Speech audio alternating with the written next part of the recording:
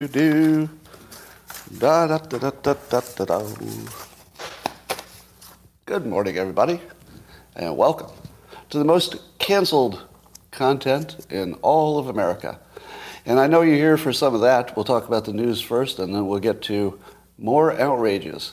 Do you think I could say something that's even more problem-making and provocative than what I've already done? Oh, I probably can. I probably can. I've got one. I've got one in the chamber. So you want to wait around for that one. Just wait for the one that's in the chamber, okay? So if you'd like your experience to be maximized, and I know, well, let me look at you. Yes, you're that kind of person. You are the kind of person who does not settle for a below par live stream like you see so often other places. No, you want a good experience, a maximum experience, and for that, all you need is a cup or a mug or a glass, a tank or chalice or stein, a canteen, jug or flask, a vessel of any kind. Fill it with your favorite liquid. I like coffee.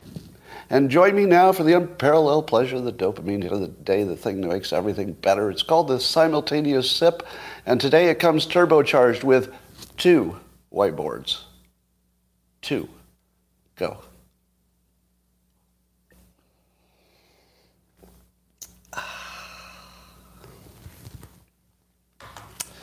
All right, well, some people told me this week, there are many opinions about me, and some people said to me, Scott, you just did the dumbest thing you could ever do. Do not talk like that in public. You cannot say those things in public.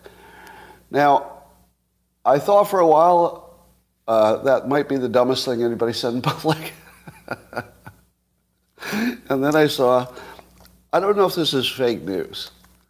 And I'm sorry, I'm just going to have some fun with this, so no bad feelings. But can somebody tell me if this really happened? Did Tim Pool go on Fox News and say that the woke agenda ended his sex life? Did that actually happen? Can somebody confirm that that's a real story? Because I looked at it, I can't tell. It's fake, right? Is it fake? Does anybody know? Is this not perfect? It's perfect because you can't tell. Yeah, let's go private here. Yeah, I have no idea. I have no idea if that's real. I saw there was some little hashtag. Now, if he said it, I'm sure there's some context there that, ties it all together. But I love the fact that got taken probably out of context. I assume it's out of context. But I don't know, I just love that story. I'm not making fun of Tim Pool. I just love the fact that allegedly, and I don't know if it's real. Let me be very clear. I don't know that that's real, but it was trending today. I'd love, if somebody knows, tell me if that really happened. But I love that I can't tell the difference. That's what's fun about it, is I don't know. I don't know, that might be real, but it might not be. I'm going to say that's a 50-50. Yeah. And by the way, I like Tim. I recommend his show, by the way. His show is very good. All right, well, I was looking for you to confirm or deny, but I don't think you know either. All right. I'm going to suggest, based on anecdotal vibes, and this idea comes not directly from me, but it feels right. But somebody who's real tapped into the Republican world is telling me this, and I want to see if you're getting the same feel, if any of you are Republicans. So this is sort of a question for Republicans. The biggest issue, by far, for Republican women, you say it's not private? Let me check. There we go. But you limited. Yeah, it's weird that doesn't work the first try. I have to do it twice. Thank you. But at least one smart person is reading the room and saying that the most important issue by far at a human level, when you're talking to real people, not when you're on Twitter, but when you're talking to real people, what do you think the biggest issue is just by far? Just throw it out there. For Republicans, what's the main thing? I want to see if you're all on the same page. Okay, your answers are all over the place, from economy to inflation. Now, certainly all those things are important, but anecdotally, and I'd love to see a poll on this, but anecdotally, the moms are protecting their children. And that's the primary energy at the individual level. That might be the primary energy. Because that's what people ask about, right? If you say, hey, let's go talk to a bunch of Republicans, you see what comes out of their mouths. It's not necessarily inflation, even though it's a huge issue, right? Even fentanyl, all these issues, if you just ask them to say what's on your mind, it's not going to be fentanyl, unless they had a direct experience as I did. But I think it's the children. And I don't know how you could program against that. So if Republicans ran on Save the Kids, who beats that? Who beats Save the Kids when people are primed to understand that that's the real problem? Because Save the Kids handles a whole bunch of stuff. It handles fentanyl, right? Fentanyl is part of Save the Kids. Some of them are older kids, but they're still somebody's children. And it goes to fixing schools, and fixing schools would fix what? Systemic racism. It would be the biggest lever you could push to fix racism. So when you say save the kids, if you do it in any kind of sensible way, there are a whole bunch of topics that get fixed at the same time. Have you heard Professor Scott Galloway talking about the lost generation of young men? The current situation with dating is, women are going for the top 10% of men, and the rest are, left to, I guess, porn and masturbation and, empty lives. But, as Scott Galloway correctly points out, a lot of that is because the young men are not growing up to be worthy partners. They're just not developed in a way that some woman's going to want to say, give me some of that. And I think there's something to that. It's not the whole story, but there's a lot to that. So this whole save the children just bubbles up into almost everything. How would you save the economy? Well, you got your short run stuff, which probably we do roughly correctly, but your long run is just education. Am I right? Well, just the kids. In the long run, your economy is dead unless you educate kids better and get rid of the fentanyl. So it's basically you have to solve the kid problems to solve the economy. So save the kids ends up being a really save us all. Save the kids, I'm sure that the left would say, what about the climate? And that's easy.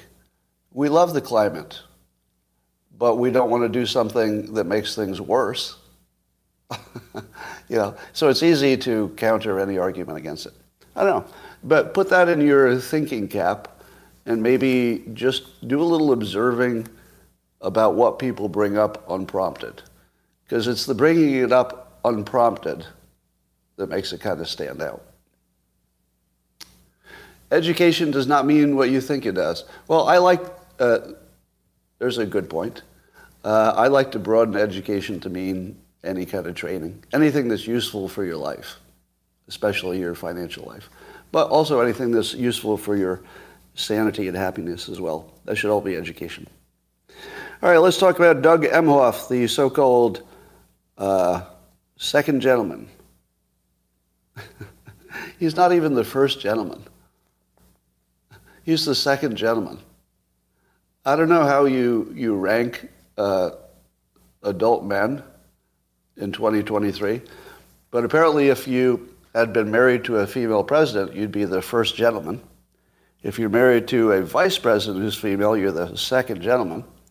And if the vice president that you're married to owns a pet, you're something like the third creature. Because the pet's going to be a little higher than you, let's face it.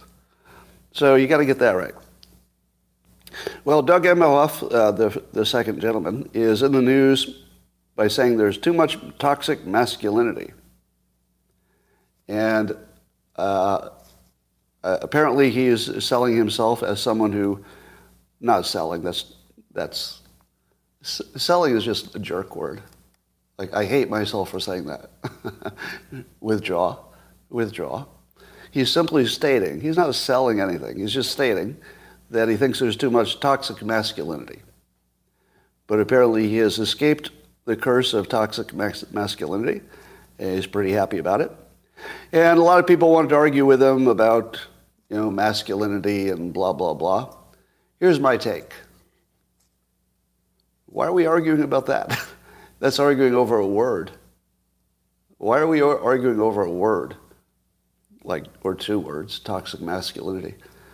How about a high ground move? I've told you that the high ground maneuver is what you say that ends all arguments. All right, watch me end the debate. How about everybody can just be different? That's the end of the debate. Right? That's the high ground maneuver. If you come into a conversation where people are like, me, toxic masculinity. No, you don't have toxic masculinity. No, I think Kamala is your boss. Oh, you should not be saying that. Oh, we need more toxic masculinity. Yes, we need less toxic masculinity. And then you come in and say, well, how about we just treat everybody as an individual? Any problem? Anybody? Raise your hand. Anybody have a problem with just treating everybody as a fucking individual for once? Anybody? That's the end. So that's an example of the high ground maneuver. Once you learn to do high ground maneuvers, you win every conversation. You'll win them all. Because you just say the thing that nobody disagrees with, that's sort of a higher level thought. And it just ends it. You may be noticing that I'm doing something along those lines. So far, not completing the task. But keep watching. All right.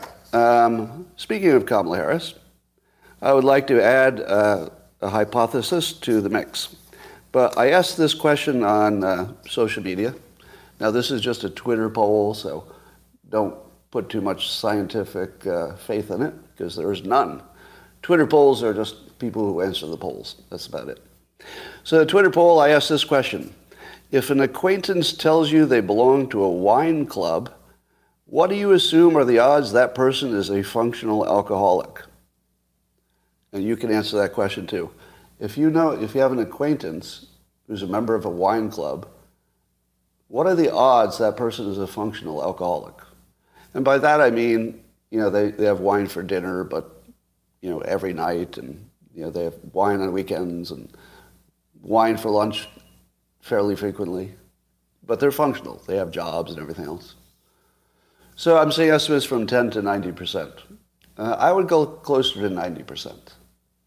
My observation, and it took me years to find this pattern, is that the people who are functional alcoholics build a lifestyle around that so that there's a reason to be drinking every day that doesn't look like the reason is you're a functional alcoholic. You've seen it. Oh, you've seen it. Yeah, they're the people who like to entertain. Do you know any people who like to entertain? Yeah. Usually functional alcoholics who are covering their track. Now, there are so many functional alcoholics, I don't have a complaint about it, frankly. Like, as long as they're not driving, it's okay with me. I mean, it's their life. So I'm not judging. I'm just saying it's one of those patterns that if you've not noticed it yet, keep an eye on it. Keep an eye on that pattern. People will build a lifestyle to cover up, whatever they're trying to cover up. If you had a foot fetish, is there a greater chance that you would work in a large department store woman's footwear place? Probably, because that would be a great place to cover up your fetish. So I only ask this because a friend of mine who knows a great deal about addicts and alcoholics, I won't say an expert, but pretty close to an expert on this topic, says that the reason that Kamala does that embarrassing cackling when she's speaking, not her normal cackle. So if you notice, there's two kinds of cackles. There's the, the everyday nervous cackle that she uses all the time. But there have been a few times when her happiness about ordinary things seems unusual, like her love for the fact that you could charge your phone on a school bus. Like, that didn't look like normal cackle. That looked like alcohol. Now, this is not my opinion because I didn't have this observation, but somebody who knows a lot about this world said, oh yeah, those speeches where she's talking like that and she's too happy about things that you shouldn't be happy about, that's obviously drunk. Now, once she said it, once I'd heard it, because that wasn't really high up on my list of possible explanations for what we're seeing. But once you hear it, I said to myself, hey, I wonder if anybody thinks that Kamala is an alcoholic, or even just drinks more than she should for her job during the daytime, I suppose. If you're vice president, you probably shouldn't drink ever, should you? Because isn't there a greater than zero chance that you'll be running the country in an emergency within an hour, right? Like, would you ever want Hillary Clinton in office knowing that she likes her wine? No matter how much she has. I don't want a semi-inebriated president sitting there. Like, that was one thing that I really think was underappreciated about Trump. You could wake Trump up any part of the 24 hours, and he would pop up and he'd still be Trump. He's Trump all day long. Like, I don't think he's ever anything else. He's just always him, 24 hours. Love him or hate him, he was ready to go. Love him or hate him, he was ready to go. And sometimes that might be more important than your specific preferences. Anyway, I think that's a great underrated element of Trump, that he didn't drink. And by the way, you're all noticing that the trend to stop drinking, at least on Twitter, looks huge. Are you all noticing that? The number of people who are bragging about no longer drinking, not alcoholics, some of them are, but mostly just ordinary people who found out that alcohol is bad for you. I haven't had alcohol for years. So that's a really good trend. I hope you're not switching out to fentanyl. That would be bad. All right, so here's tying this all together. Once it was suggested to me, and then I got primed, once your brain gets primed, it's all you can see. So confirmation bias started to kick in. And I said to myself, I think I'll look online and see if anybody has noted that Kamala Harris drinks too much in their opinion, or any rumors about too much alcohol or anything like that. And I didn't see anything like that. So just to be clear, I didn't see anybody speculating. I didn't see any reports of her drinking too much. The only thing that came up is that she belongs to a wine club.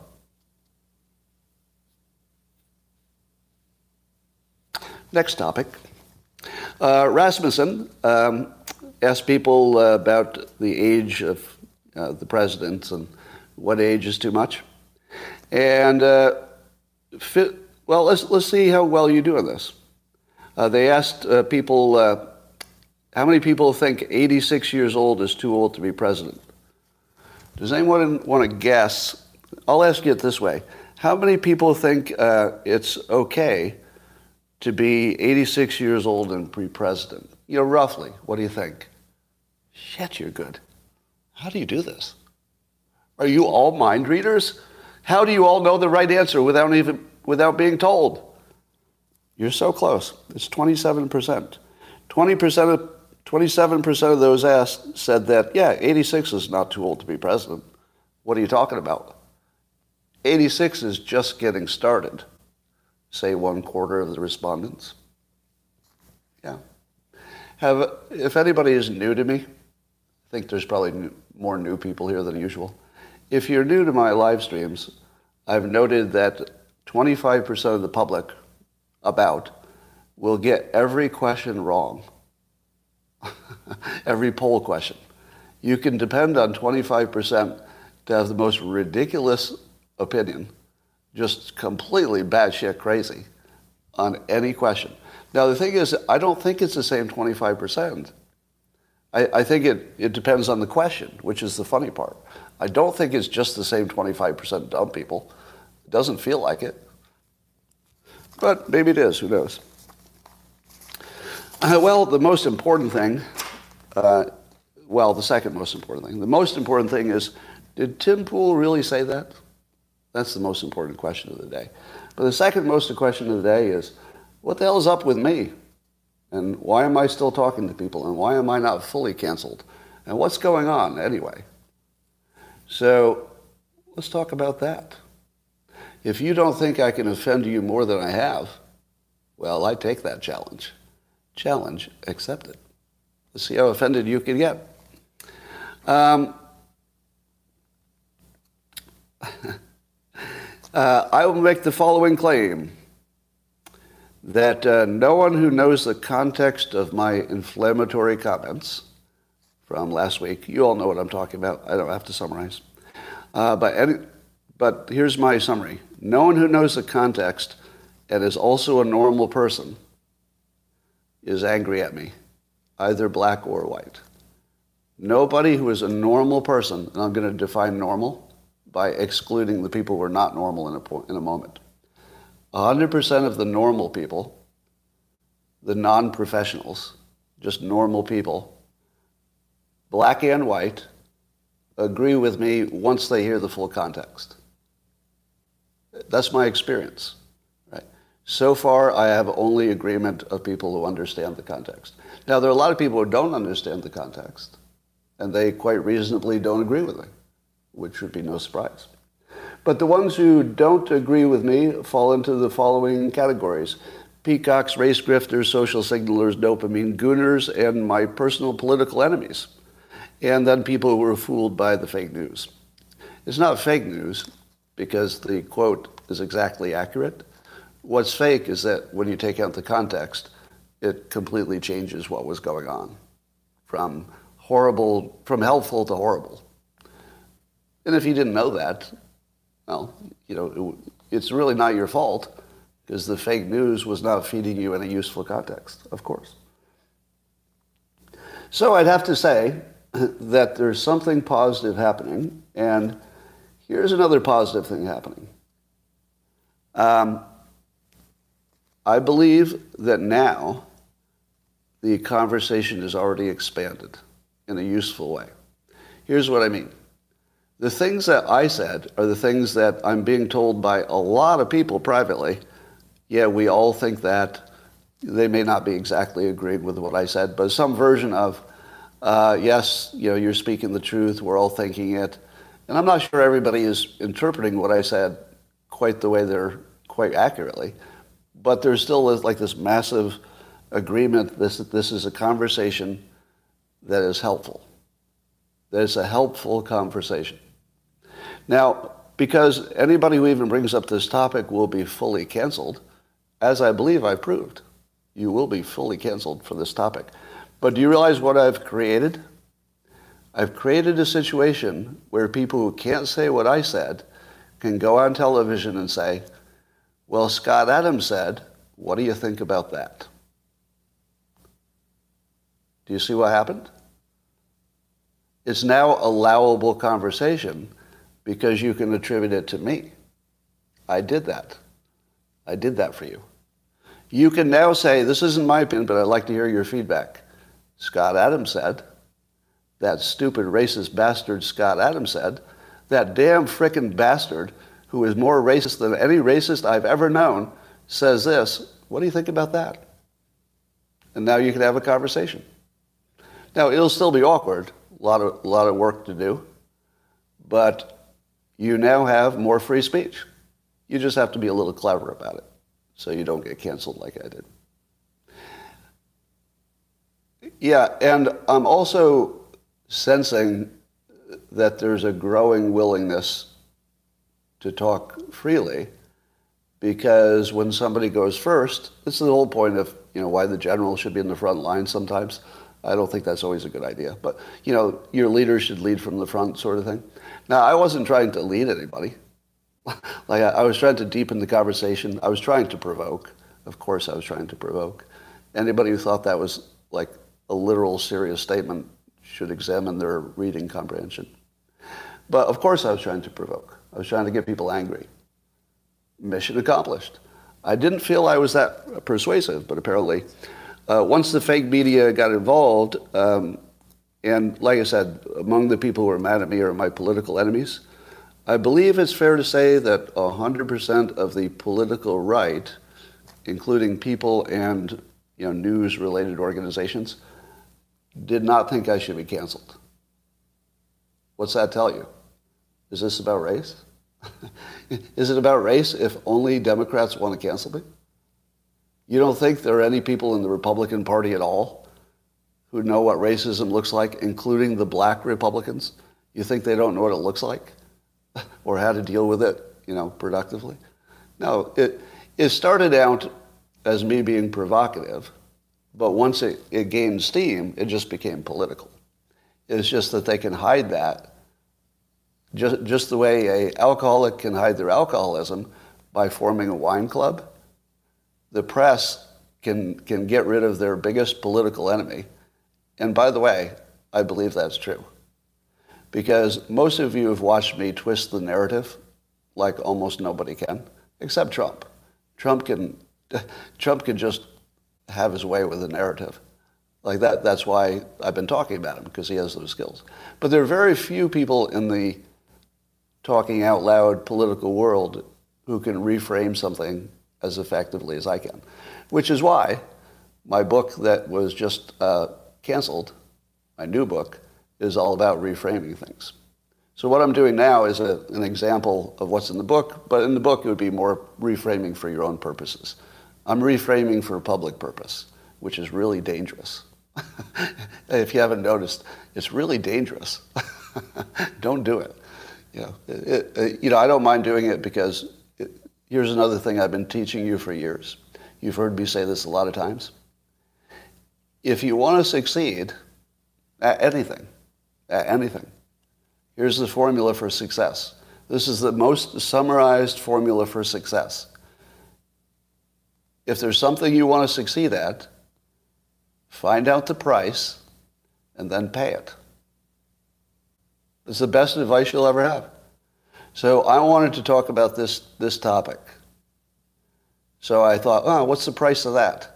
Well, the price of that is the risk of full cancellation. And then I paid it. Have you heard me complain yet? Nope. I looked at the menu, I looked at the price, and then I ordered that meal right in front of you. I just paid the price. That's all that happened. Now, I wasn't expecting it would be this high, but that was on the menu. Like, it was obvious that it could be. It was quite obvious that that was a pretty high possibility. I didn't know, but certainly I paid that price. Now, am I sad that I paid that price? I haven't experienced that yet. I've not experienced any feeling of regret, which might surprise you. Because this is something that you don't go around. Once you've paid the price, I just bought a ticket to drive right through the middle of it. I'm going to bore a hole through the narrative because I paid the price. I bought the ticket. The rest of you can watch. I don't recommend participating, but just watch. All right. So I believe there's already a public benefit that is a benefit, and would you agree with this statement? It would be a benefit to black, white, American, Asian Americans, Hispanic, name your category. Anytime you can broaden the conversation on the most important topic, in my opinion, this is the most important topic in the country right now, you're probably improving your odds of a good outcome. All right, I'm laughing at your comment, but I'm not going to say it. All right, here's another thing. So Andy No is publishing a video, and apparently the city of Springfield, Ohio, and the context for this is all these videos of violence, individual violence, is creating a narrative in our heads that is super, super dangerous. Because visual persuasion is the most important. And if you see 3 or 4 anecdotes about anything, you don't even care about the data. Right? Would you agree that if you see some visual anecdotes of some horror, you'll never care about the data. So it's the same problem that white people have said about the Black Lives Matter, probably the biggest issue about police brutality. If there are videos of police brutality, you think it's happening everywhere because visual persuasion is so strong. But was there actually a massive problem of the police targeting black people in particular for violence? I don't know how big that was, but our impression of it is big because we saw videos of it and we just kept seeing it. The George Floyd stuff, if you just watch that a million times like most of us did, it looks like he's one of thousands of people or whatever. But so visual persuasion is very racist and misleading. And at the moment, there's this whole bunch of racist videos of only black people beating up white people and Asian Americans. Now, what is anybody going to think? Forget about the data. Forget about the data. What is anybody going to think if their news sources and their social media are feeding them this constant stream of things that would make them, in let's say a reflexive, persuaded way, not a thinking way, but sort of a reflexive way, to cause people to have a bad feeling about black Americans? Terribly unfair. And what makes it worse is obviously the social media algorithms, because the thing that's really bothering me is that if we didn't have obviously racist social media algorithms that are, I think, clearly suppressing all of the Asian American and white kids beating up black people, that just makes the problem appear one-sided. So I think we have to go all the way down to the social media algorithm level and maybe Elon Musk can fix that, and Zuckerberg could look into it and fix that so that we're served up at least an equal amount of white kids beating up black kids and Asian Americans, like targeting black Americans on the street and stuff. Because if we got something that was more like balanced, then it's not going to look all racist. What do you mean it doesn't exist? No, it must exist. Because we wouldn't be talking about it this way if it didn't exist. Obviously it exists. Obviously it exists. So all of you racists who are just tweeting around these violent things of black people beating up other people, just know that you're working with the racist algorithm. And between the racist algorithm and you, you're not making anything better. So just be aware of that. Larry Elder did a video in which, here's the first part of the video so you'll get the sense of it. He said, quote, "Rather than thank Adams for saying out loud what clearly a lot of people feel, including a lot of black people, so we could have, a healthy discussion about this, Adams is being hounded, shut down, and canceled." Now, Larry Elder, I endorsed for governor of California. And by the way, I think he would have been great. When people tell the story of me, do they tell the story about how I supported Obama for president? And I think he did okay. Nobody's perfect, so I'd have things to criticize. But I thought he was a solid president. I backed Ye before I realized what his mental state was exactly. But I thought, wouldn't that be fun to have a President Ye? I've backed Larry Elder for governor because I thought he was the best one running. That's it. I just thought he was the best one running. I've backed, and I am backing, Vivek Ramaswamy, who I think is Indian American, I think. And do you think that context was ever mentioned by the press? How many of the stories you read about me said that I'd helped Black Lives Matter try to organize their messaging? How many reported that I strongly supported, against the will of much of my audience, it cost me money, prison reform, right? That was not so popular among Republicans. So I lost audience supporting that. and knew it, did it anyway. How many know that I once blogged in favor of reparations? Not the way it's being described now, where it's just a cash payment, but some kind of a grand, let's say, agreement among black Americans and everybody else to do something that would maybe mostly help black Americans, but it would help everybody poor. And then you've got something. Then you've got something everybody can say, all right. I see how this mostly affects black Americans, but that's because they were in the biggest hole. So that's fine. As long as we're talking about income, it's okay if it's racist, because it would be racist, wouldn't it? If you did something that helped all poor people, but the nature of it is that black Americans were in a deeper hole, so it would help them more than it would help other people, that would be racist, by definition. Now, that would be positive racism, in my opinion. Would anybody disagree? That would be a policy which affects races disproportionately. You know you're doing it. I'm going to do this policy. It will affect the races disproportionately. But it's a good thing to do. Are there other cases where there are things that are purely racist, but they're a good thing to do? Can you think of any other examples? Something that you would say, well, technically that's racist, but it's a pretty good thing to do. All right, here's one. Affirmative action. Historically. So my take on affirmative action is that while it was very bad for my personal career, I lost 2 careers because I was white and male in my corporate days, even then, I was not opposed to affirmative action. I hated how it affected me.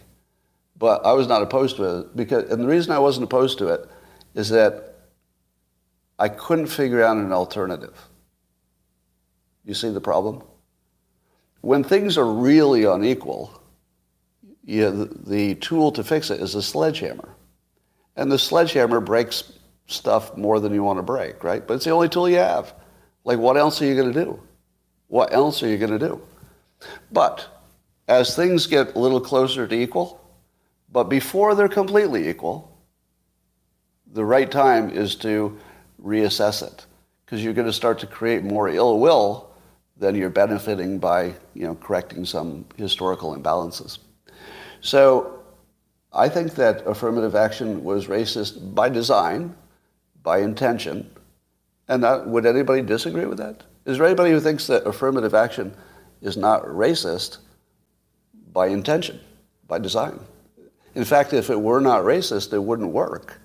The entire point of it is to be racial preference is the entire point of it. Right? So I would contend that there are racist things, which are the ones you want because it's how you defeat racism. Let's say the tax code. Let's say the tax code was super favoring one group over another, which is always the case, even if you don't want it to. It just feels like no matter how you create anything, it always has a disproportionate impact on somebody, right? So suppose you correct a disproportionate problem with some group. How can you correct it without shifting resources back and forth or favoritism to another racial group? Now, it might be a very good thing to do, but it's going to be racist because it's treating the groups differently and then having a policy that represents your different treatment of the groups. Now, if your point is to help a group that needs a hand up, that's a good conversation to have. And I'm always open to that. All right. This point is going to get deeper. Kevin Costa, who I'm taking as probably a black man on Twitter, just based on the profile and the conversation, he said about me and my statement, quote, "He was clearly being openly and purposely racist." Would you say that's true? Was I being my provocative comments? Were they clearly and openly and purposely racist? Yeah, I said they were. I said that. So he's arguing with me by agreeing with me. I'm saying yes, yes, right, right, Holger. It was totally racist and it was meant to be that way. Would you like to hear the context? Now, do you think that I was trying to make things worse for black Americans? How many think I was trying to make things worse for black Americans? Anybody? Oh, somebody says yes. Some of you are saying yes. I wasn't expecting that. All right, most of the answers are no. The people who know me the most know the answer is no. If you weren't listening to the opening context, I could see how you'd say yes. All right, so the people saying yes don't know me as well. But the people who know me on locals, they're a little closer to the answer. So here's how I explain this about being openly racist. And we're going to the whiteboards.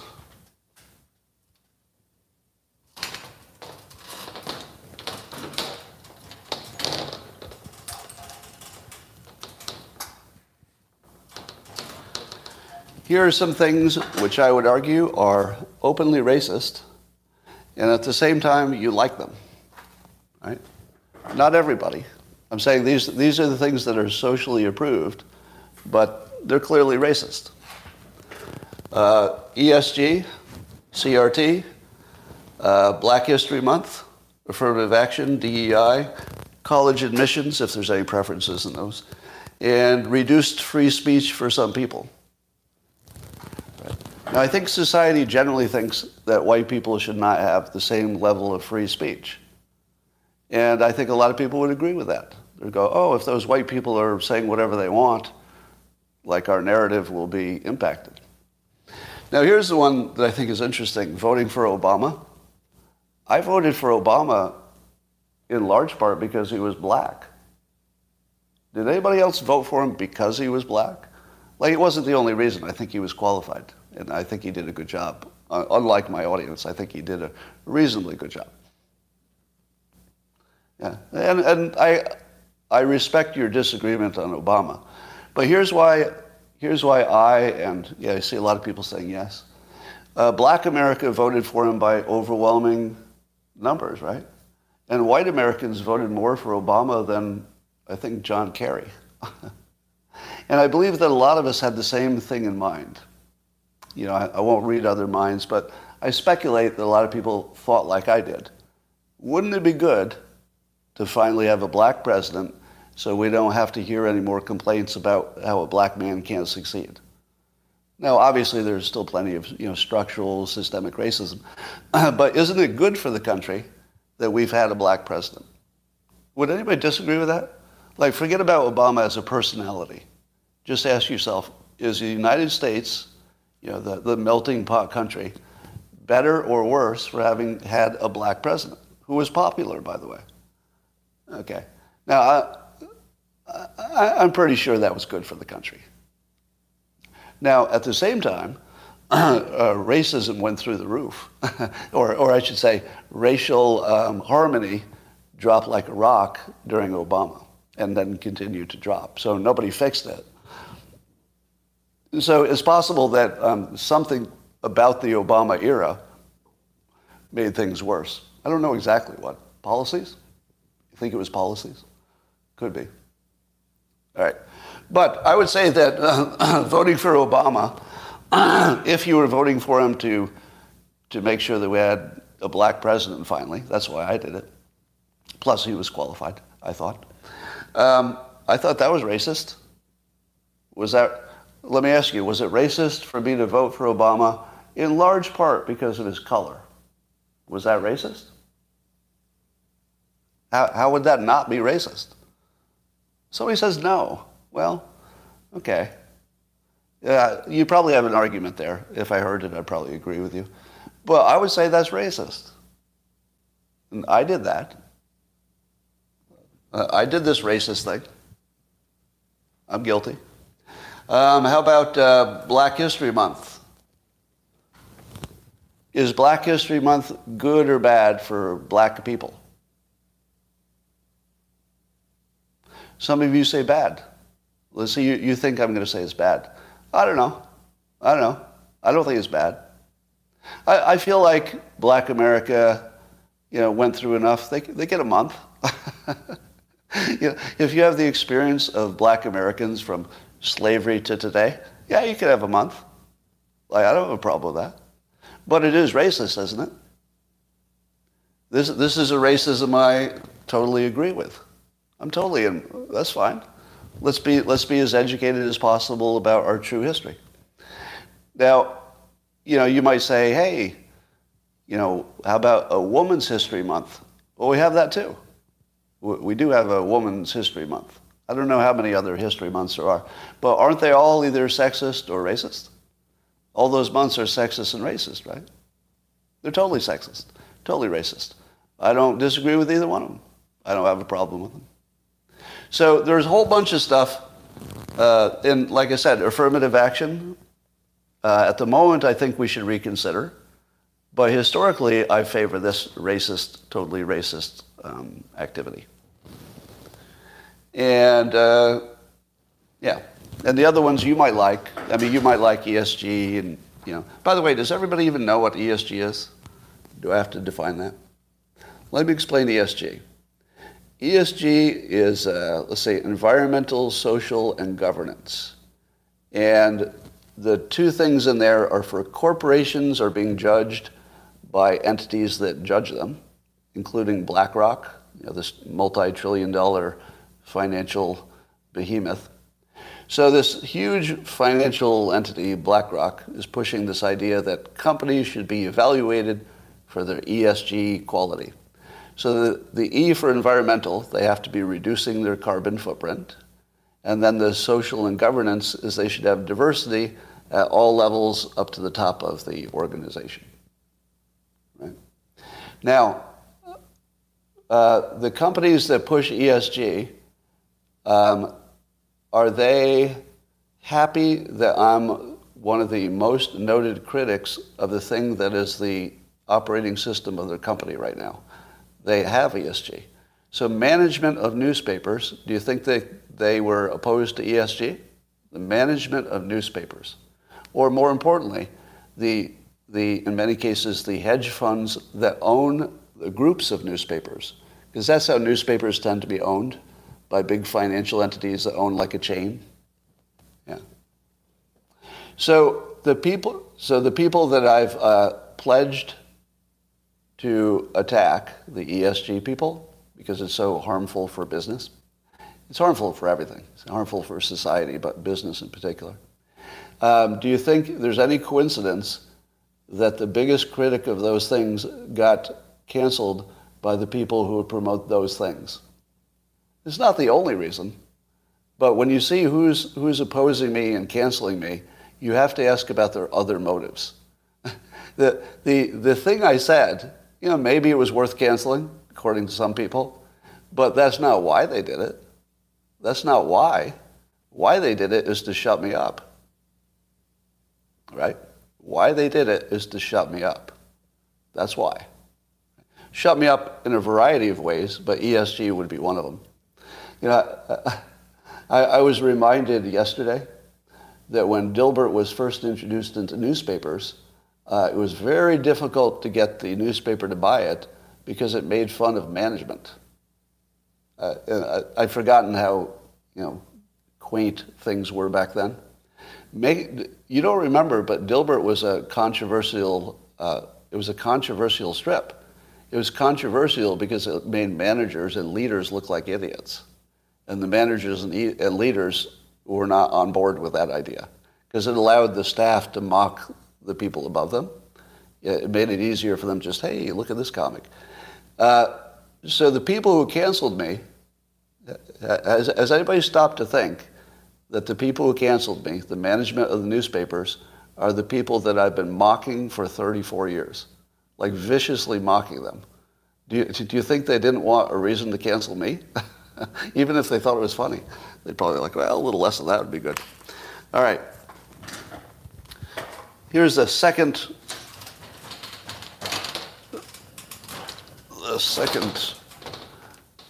summary.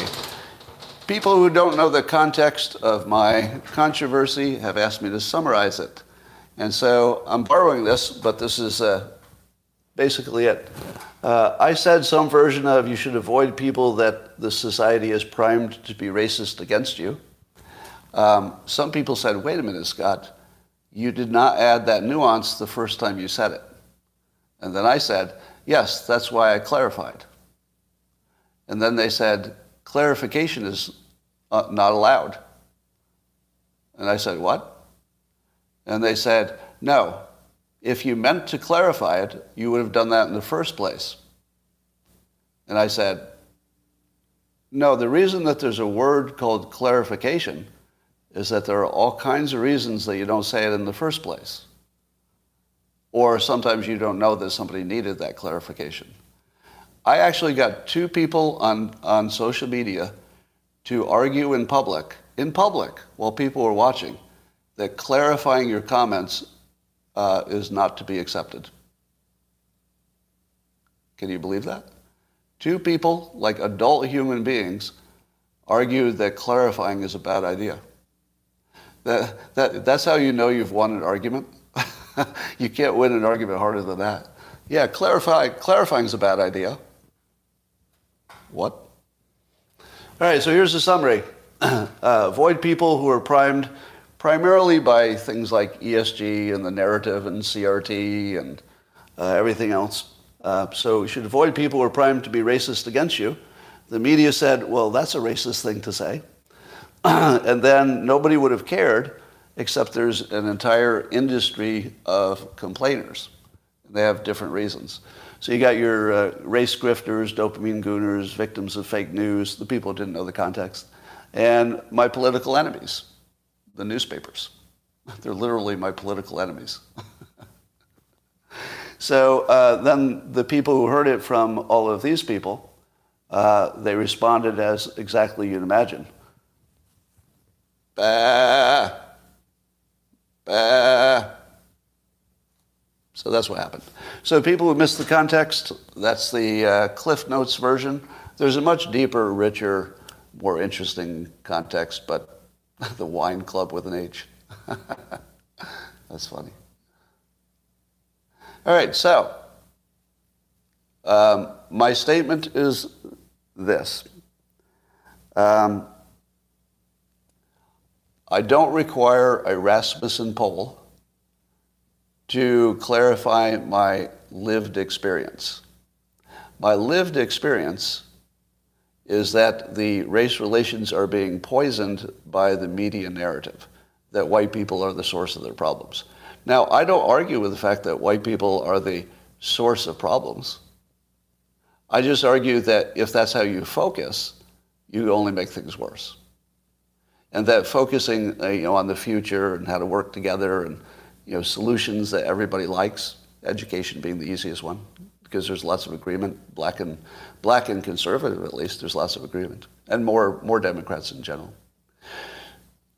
All right, so my lived experience is that black Americans are being poisoned by the narrative, and while I can't be sure it's true, any reasonable person would see the poisoning happening, because the poisoning is obvious and on the surface, right? That's not an opinion, is it? Would you say that's an opinion? Or is that just an observation that you all see?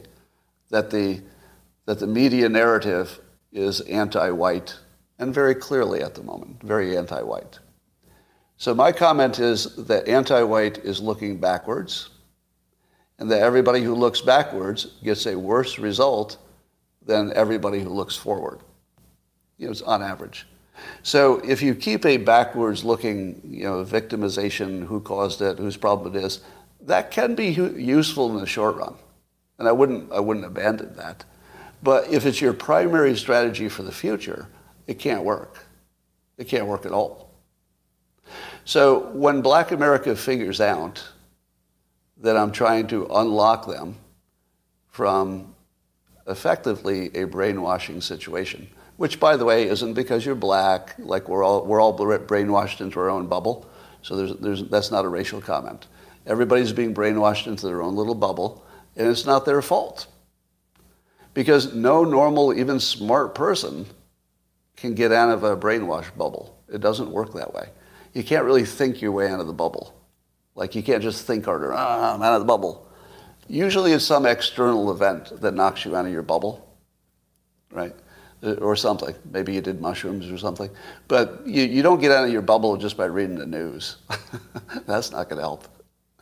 So some people think they can. There might be some exceptions. All right. So here's where we are. If you say that what I said was racist, I agree. I agreed from the start, by the way. I never disagreed. But I will say that if you're ignoring the context, that you can't fix any racist situation without also appearing to be, and maybe actually being, racist.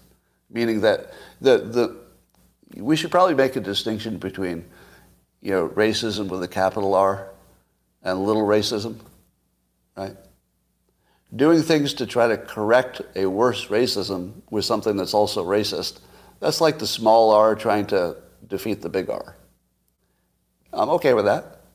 I'm okay with a little racism as an antidote to a lot of racism. Because don't you end up with less racism? If you could spend some money to make some money and make more than you spent, wouldn't you do that? So being accused of a racist is just part of my expense. It's part of what I'm paying. But if you're arguing about the meaning of the word, it's a diversion from the argument. So here are the ways that, now, and I think you're all aware that at least half of the world wants to really, really avoid the actual topic. Have you noticed that? That most of the energy is about avoiding the topic. There's almost no energy on the point I was making. All the energy is going sideways. So here's what happens to the energy.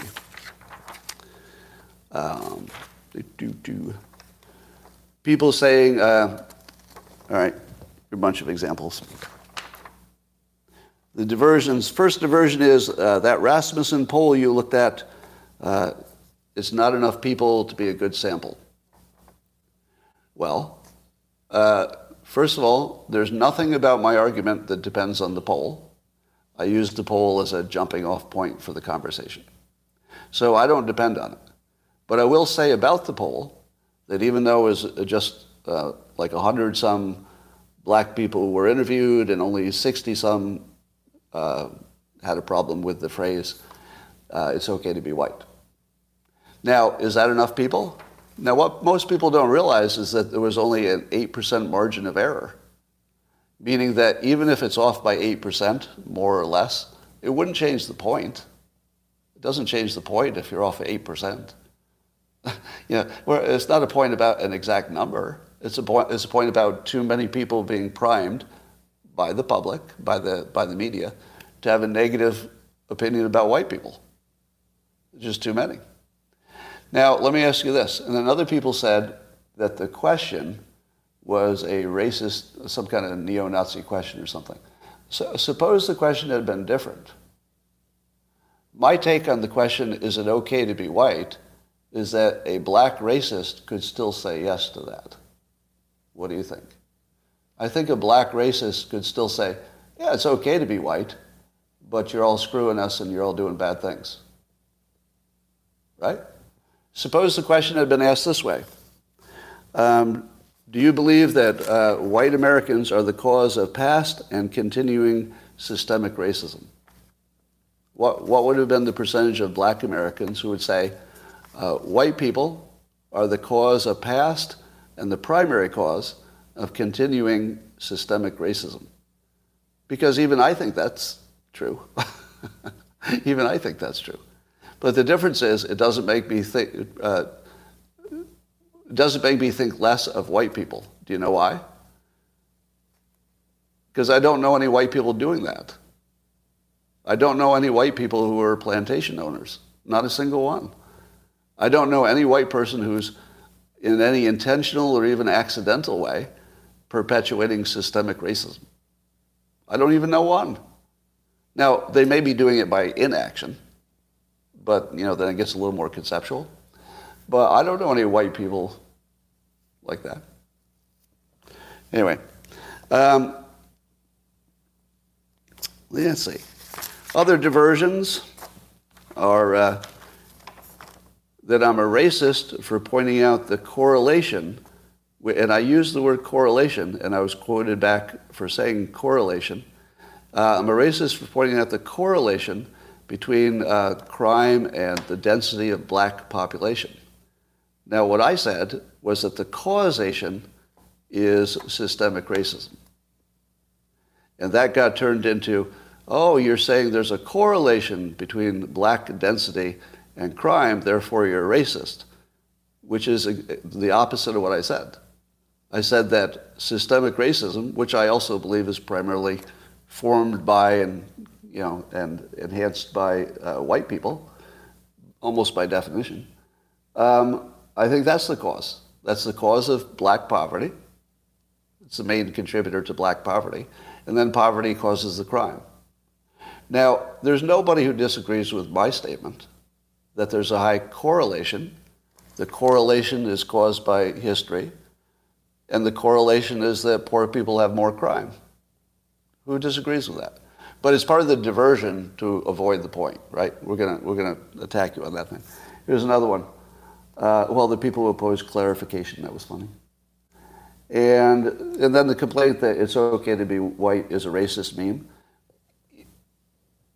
That just seems to be trying to avoid the point. Because like I said, the poll and the question were not important to my opinion. It was my lived experience. And I'm joining that now with all of the people who were sort of chiming in. So a lot of white people are coming to me and whispering some version of, I think it is okay to be white. It's not a racist thing. And a lot of white people are telling me privately that they're feeling increasingly victimized by the narrative. But also the video showing, the crime makes everything worse.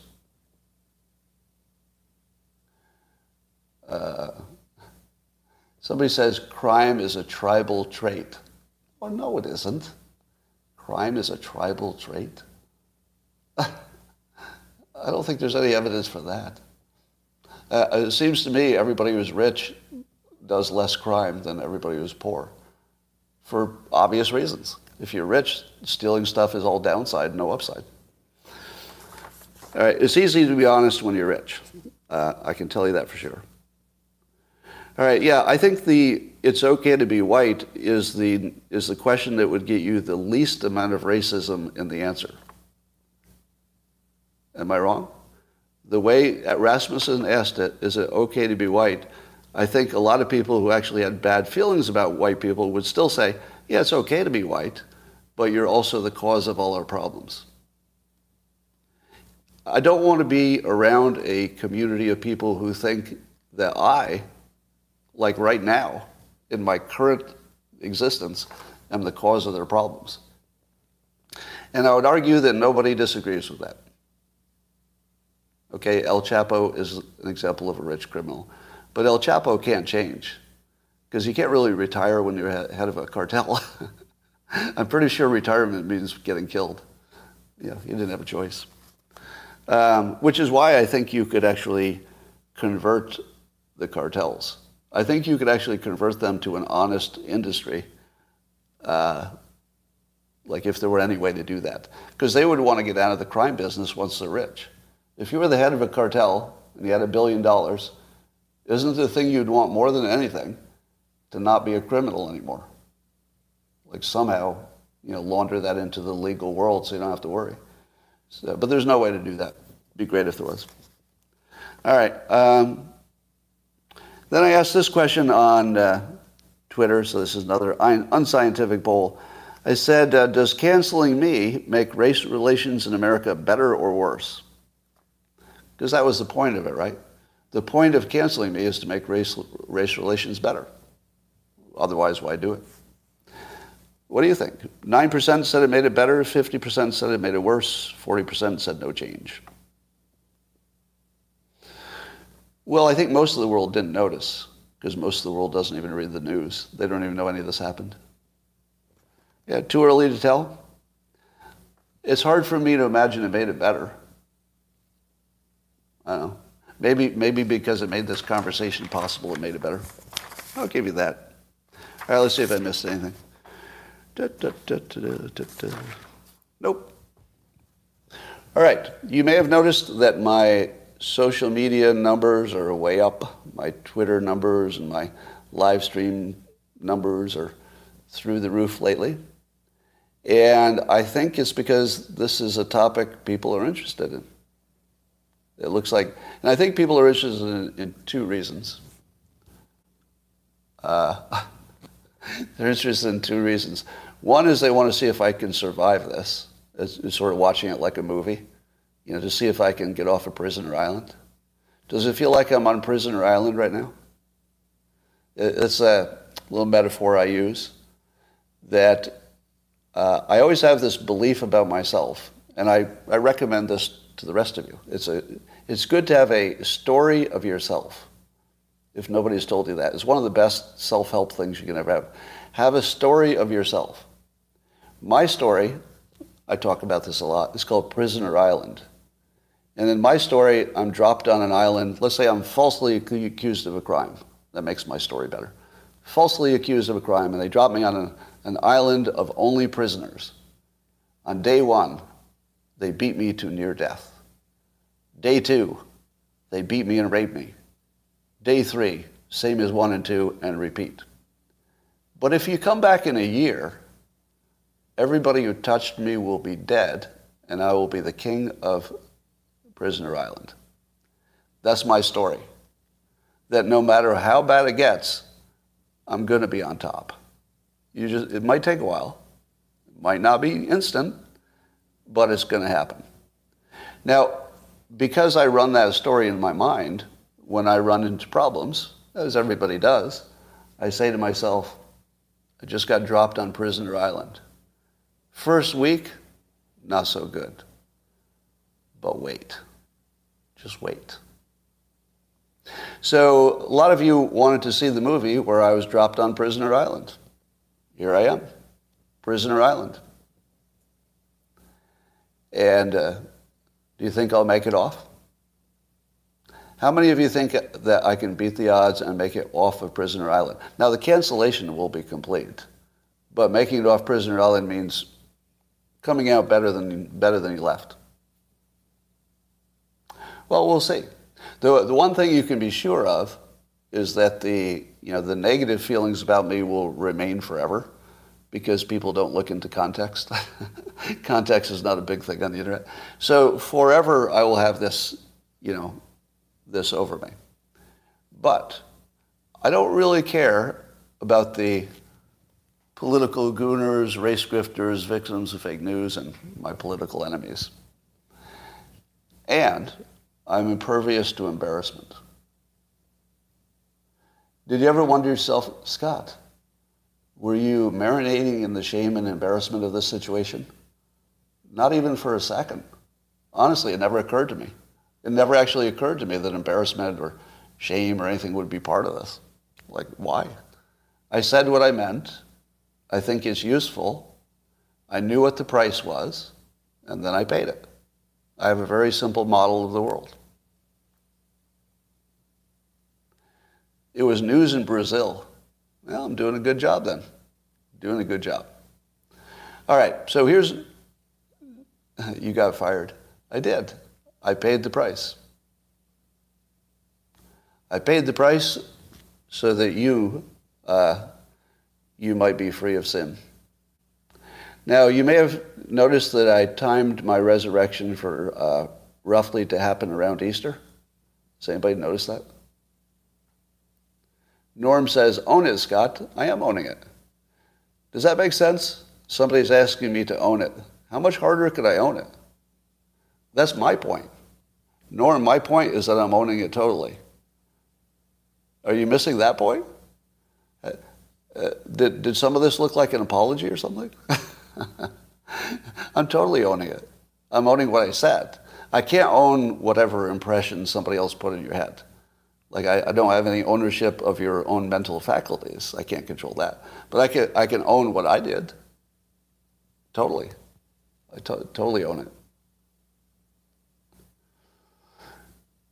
Desert Fairy Chick says, you all realize this is a way to promote his book, right? Yes, the canceled book. You are correct. You are correct. It is a way to promote my book, because that book is the solution. It's the solution to systemic racism. Now, I didn't plan that at the front. Like nobody would get their book canceled with the hope that canceling it makes it sell better. That wouldn't be a good economic strategy for anyone. It could work. I mean, if I had to guess today, I feel like it might be the biggest selling book of all time. Now, you haven't seen it, so that sounds crazy to you. But I wrote it, and I know generally how this content will be accepted. It might be the biggest book, not counting religious scriptures and stuff. It might be the biggest book of all time, because that's how powerful it is. So reframes are super powerful, and reframes written by a hypnotist are going to be even more powerful, because I'm a hypnotist as well. So here's something that I tell people all the time if they're trying to understand me. I never do anything for one reason. I never do anything for one reason. I'm sure there's some exceptions. I shouldn't make that an absolute. But generally speaking, in the business realm or the social realm, I do things for more than one reason. It turns out that after you get canceled, having a book to sell is probably a pretty good deal. And as it turns out, that book was exactly on point with everything that I'm talking about. And what makes it on point is it teaches reframes for individuals. So once you get individuals, if you train individuals of any type, just individuals, if you train American individuals how to be more effective, systemic racism will still be there and be almost unimportant. So if you can't remove all the stains embedded in our culture of systemic racism, which is nearly impossible, it's such a big job, what you can do as a better strategy is teach people how to be invulnerable to it. Now, not by not caring, but by being so successful, success solves everything. Do you remember O.J. famously said, he's not black, he's O.J.? Because when you're so successful that you're O.J., systemic racism probably doesn't have anything to do with anything in your life. Now, we're not all as successful as O.J., or as unsuccessful as it turned out. Well, I guess he was successful in his own way, in an evil way. But success fixes everything. Again, I'm exaggerating. That's hyperbole, right? You should be used to my hyperbole by now. Anytime I speak in absolutes, the little program should say, well, he doesn't mean everybody, because I almost never do. Almost never mean everybody, even when I say the group. So my experience in life, coming from a not rich place, is that having the right strategy seems to have made all the difference. To me, it seems to have made all the difference. And remember, I lost 2 jobs to direct racism, where they told me, you won't be promoted because you're white and you're male. So my tools of success for building a talent stack, that's one of the things I teach, and having good systems versus goals. And then here's a big one that I think matters maybe to Black America and maybe low-income people in general. You've heard the saying, you're the average of the 5 people you spend the most time with? Have you heard that? Now, I know Tim Ferriss says it, but it came from somebody before that. I forget who it was. And there's a lot of truth to that. If you live in a poor neighborhood, your 5 closest friends are probably not doing so well, because poverty is associated with other bad behaviors, with other behaviors, let's say. And that's a problem. That's a problem. So I don't know exactly how Black America solves that problem, because I didn't have that problem. But that's a pretty big problem. And I think that's where white America just needs to butt out. Like at that level, I think Black America just has to figure that out. I don't know. What do you do about that? If I were the mother, let's say I were a single Black mother and I had a kid who who I didn't want to get pulled into crime or bad behaviors or stuff, the first thing I do is find parents who also had kids who had that same desire. And then I would form like a playgroup pod so that my son or daughter only spent time with kids who also wanted to make it out. And they wanted to figure out, all right, what do I have to do to get out of this place? If you put them together, the people who are trying to get out, they have a chance. But I think if you take one good person who wants to get out, but their friends, because of where they live, are 5 gang members, do you think that one good person is going to make it out if their best friends are 4 or 5 gang members? And somebody says, yes, I did. Yeah, so I'll speak statistically. You can definitely make it out if you have bad friends. You can definitely do that. But your odds, I think, go way down because of the influence of your peers. So I'll just say it's the odds. Call your pod at church. Oh, yeah, okay. Now, there's the benefit of black churches. It gets you to associate with people who are trying to figure out, legal, useful, well-proven techniques for a good life. That's smart. Very smart. Yeah, part of the reason young men are not getting married is they can't earn enough. Yeah. There's a constellation of problems for young men. Much of it their own cause. All right. Are black churches racist? Yes. But in a good way. In a good way. I don't have any problem with the black church. How about historically black colleges? So there's still a number of historically black colleges. As far as I know, anybody can go there. Can you give me a fact check on that? Because it would be illegal to ban anybody. Yeah, I think anybody can go there, but they're historically black and they kind of stay that way. Now, is having something that's even called an historically black college that clearly is focused on helping black people associate with other people who have the same goals in life and they can network and all that, is that racist?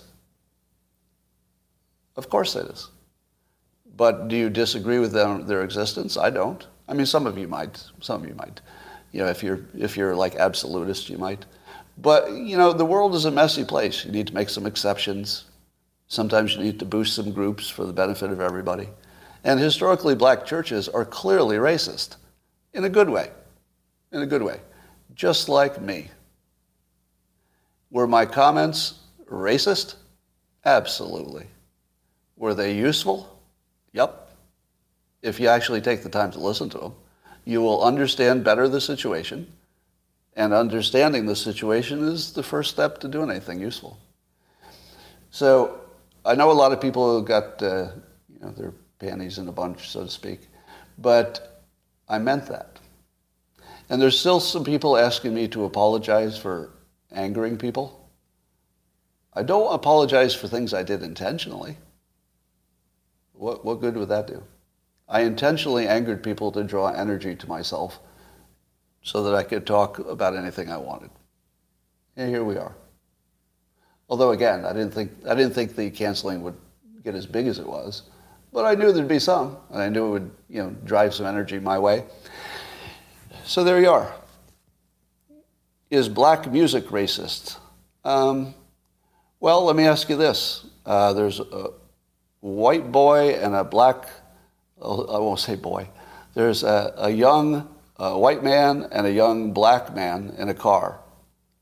And a popular song comes on from a hip-hop artist. Which one can sing all the words out loud in the car? Yes is racist. Yes. Black music is purely racist because white people can't even sing it out loud. You're literally not allowed to sing the lyrics out loud if you're white.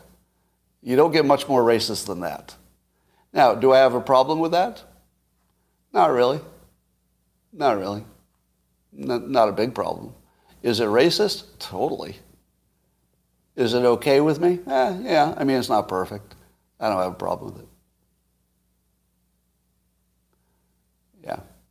All right, ladies and gentlemen, I'm going to say goodbye to the YouTube friends who came in to get some outrage. I hope I gave you enough outrage to keep you going today. All of you pandemic gooners especially, have fun. Have fun with this one. This one's going to be good. So keep your hands flexible and go nuts. See you tomorrow.